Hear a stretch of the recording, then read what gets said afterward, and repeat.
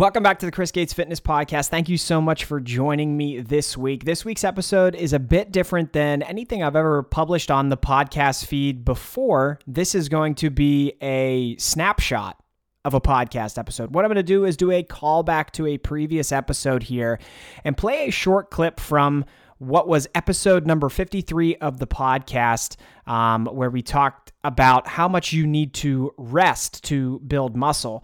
And this clip is going to be focused on actually what the best workout routine would be for you to build muscle. And I'm going to dive into some of the most important things that you should focus on if building muscle, getting stronger, if those things are part of the goals that you have. So we're going to talk about training hard, how hard you actually have to train, how you can quantify that.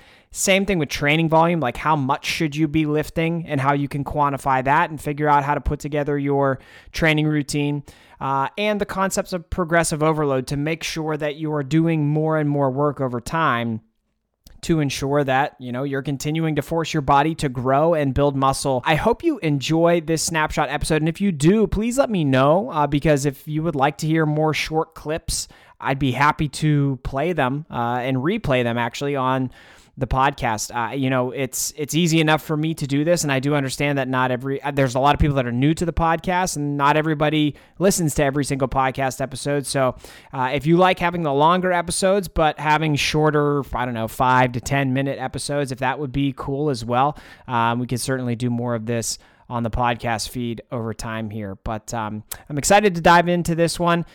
As always, real quickly, before I do, make sure you check out my coaching page. There is a link to that in the show notes of this episode. If you're interested in getting some help with your program to maybe build muscle, maybe burn fat, that's what I work with people all over the world to do, and I would love to talk to you about your goals. So there is a link to that coaching page in the show notes. You click it, learn more about what online coaching is like, and if you're interested in talking to me about your goals, you can fill out an application. But excited to dive into this one. Let's go. If you're training hard, it's going to take a toll on your body, and you need to train legitimately hard to make changes in your body. So over time, you're going to notice that you're going to get tired, you're going to get fatigued, and you're probably going to need a little bit of rest. To be clear, you shouldn't be training as much as possible and as hard as you possibly can each and every session, and each and every week and each and every month to make progress. There does need to be some, logical approach to your training where you're not just training to failure on everything all the time, doing as much as humanly possible, because that's not going to work out. That's a quick way to burn yourself out, and it's not really necessary. You can train close to failure and get just as good of results and probably better results than if you were, running yourself into the ground and training to failure on every exercise that you do. But you do need to assert yourself and make each exercise that you do and each training session that you do feel hard. Training needs to be hard so that you force your body to build muscle, build strength, adapt to what you're doing, and grow. If you're not challenging your body, if you're not doing things that are hard in the gym, well, then your body's not going to really have anything that it feels like it needs to adapt to.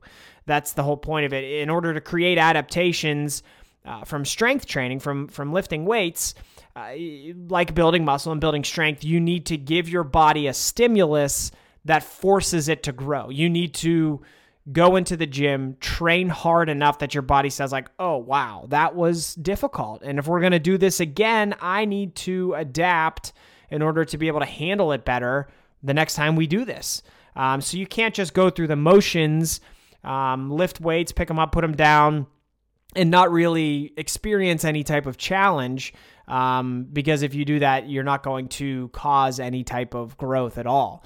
But if you're regularly taking your sets to within a few reps of failure, which that is what I recommend to everybody, in all of your sets, you should be lifting within a few reps of failure, and lifting with adequate training volume, you'll be taking care of a lot of the necessary items for muscle growth. So here are a few quick recommendations, quick guidelines that I think, if you want to grow muscle, if you want to build strength, if you want to make some type of change with your body through strength training, these are some guidelines that you can use right now that will probably help you a ton. So we've mentioned intensity here already. Lift with adequate intensity. What that means is take your sets, each and every set, And let's be clear, I don't mean warm-up sets, but I do mean like, okay, you warm up and you get to whatever that weight is that you're going to be lifting for 3 or 4 sets of 8 to 12, whatever it ends up being.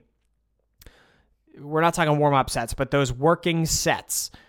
Take each and every one of those within 1 to 4 reps of failure. Each and every one of them.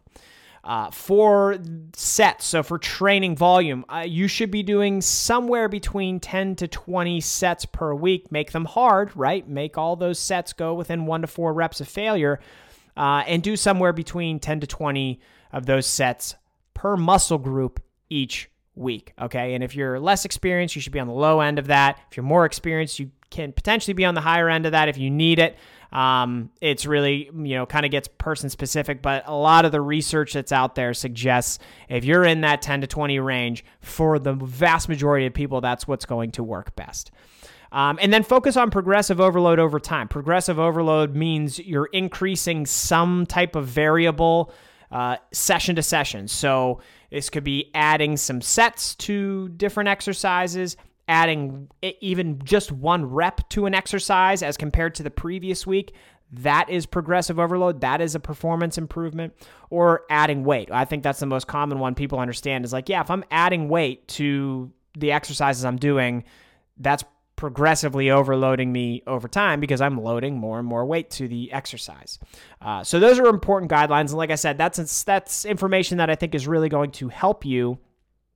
First and foremost, make sure what you're doing in the gym is going to create the change in your body that you want. Because, if you're not training hard enough, then we're missing the first piece of the puzzle.